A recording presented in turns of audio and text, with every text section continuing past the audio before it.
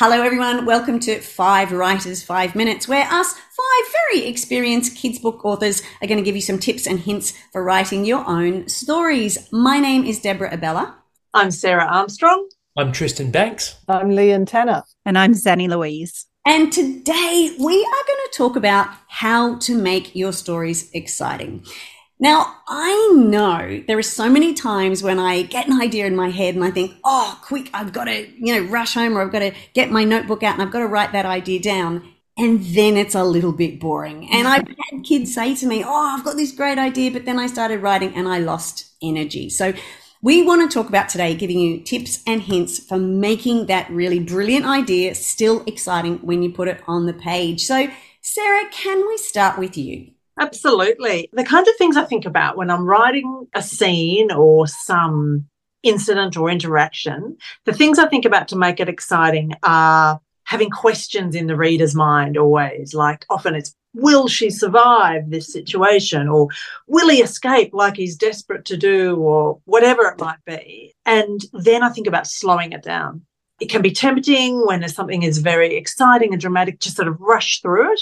But when I'm talking to young writers, one of the things they often want to know is how to make their story longer. And I think the key is those big dramatic moments, you really want to dwell on them.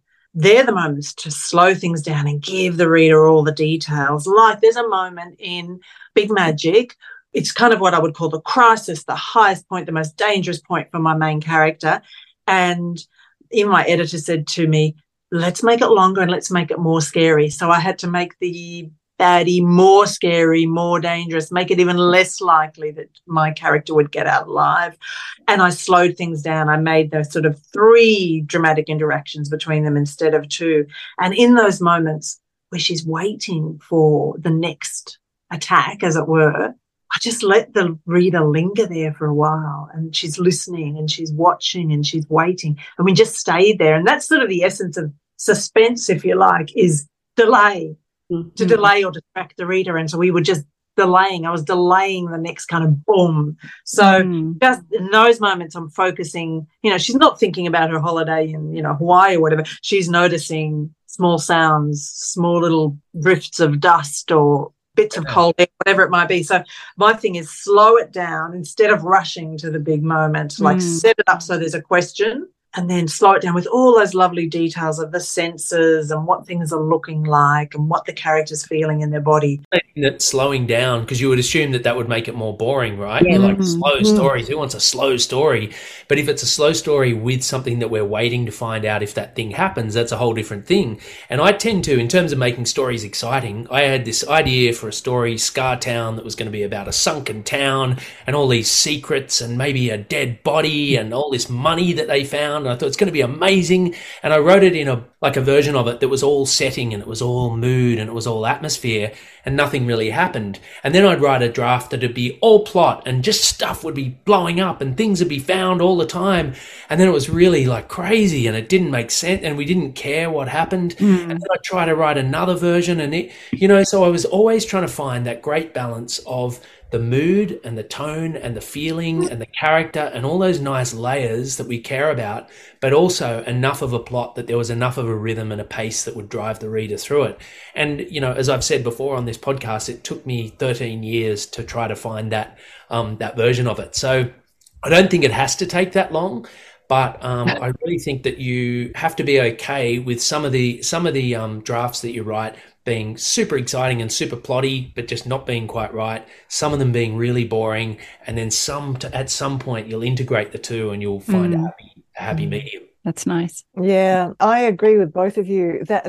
I think we do have that natural tendency to speed things up when we come to an exciting moment, and it's completely the wrong thing to do. We want to slow them down, and it's not just like exciting scenes. It's scenes that are important in some way that we slow them down by adding details. Say you've got a scene where your character's waiting outside the principal's office and they know they're in big trouble.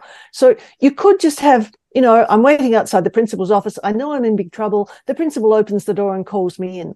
And there's kind of nothing all that wrong with that, except that it resolves too quickly.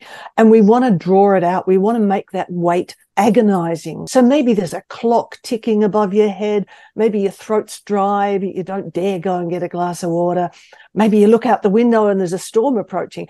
And what you're doing here is you're building atmosphere and you're building tension and you're making the reader wait for what's coming. So that's what we want to do. You know, if there's tension in a story, we don't want to resolve it too quickly. We want to make the reader wait.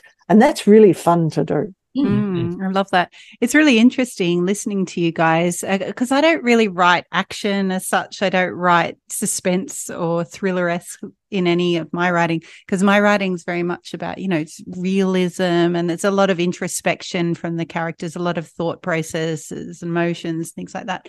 So I'm just, curious how I'm even going to answer this. But I think when I'm writing the drafts, I kind of go into a bit of a vacuum with my characters and I block off all distractions from the outside world and I just get lost in this world with the characters in an attempt to try and find something kind of realistic and really create this real world around my characters and their story.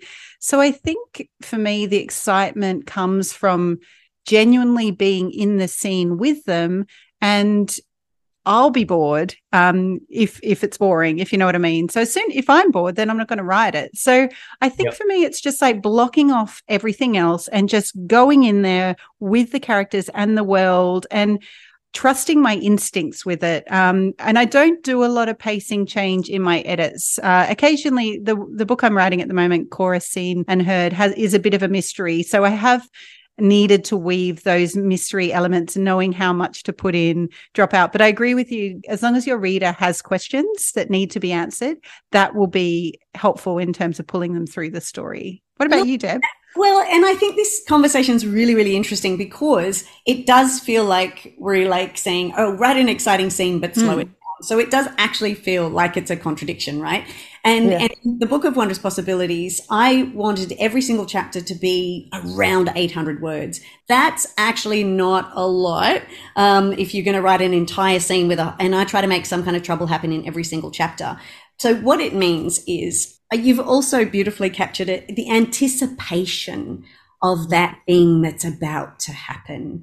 So, you know, in what can I say about the book Wondrous Possibilities? There's, you know, some bad characters who do some bad stuff and the reader knows that's going to happen, but the character doesn't. So I want every single second that character is, you know, walking towards that terrible thing that's about to happen. I want the readers almost to go, oh no. And in order to do that, I need to slow it down. I need them to walk towards the door and turn the handle. And then I need to maybe have them think they heard a noise inside, but they're going to go in anyway. And essentially all they're doing is walking through a door. But you want to add all that lovely detail that makes the reader like literally on the edge of their seat because they know this like exciting or scary thing is about to happen.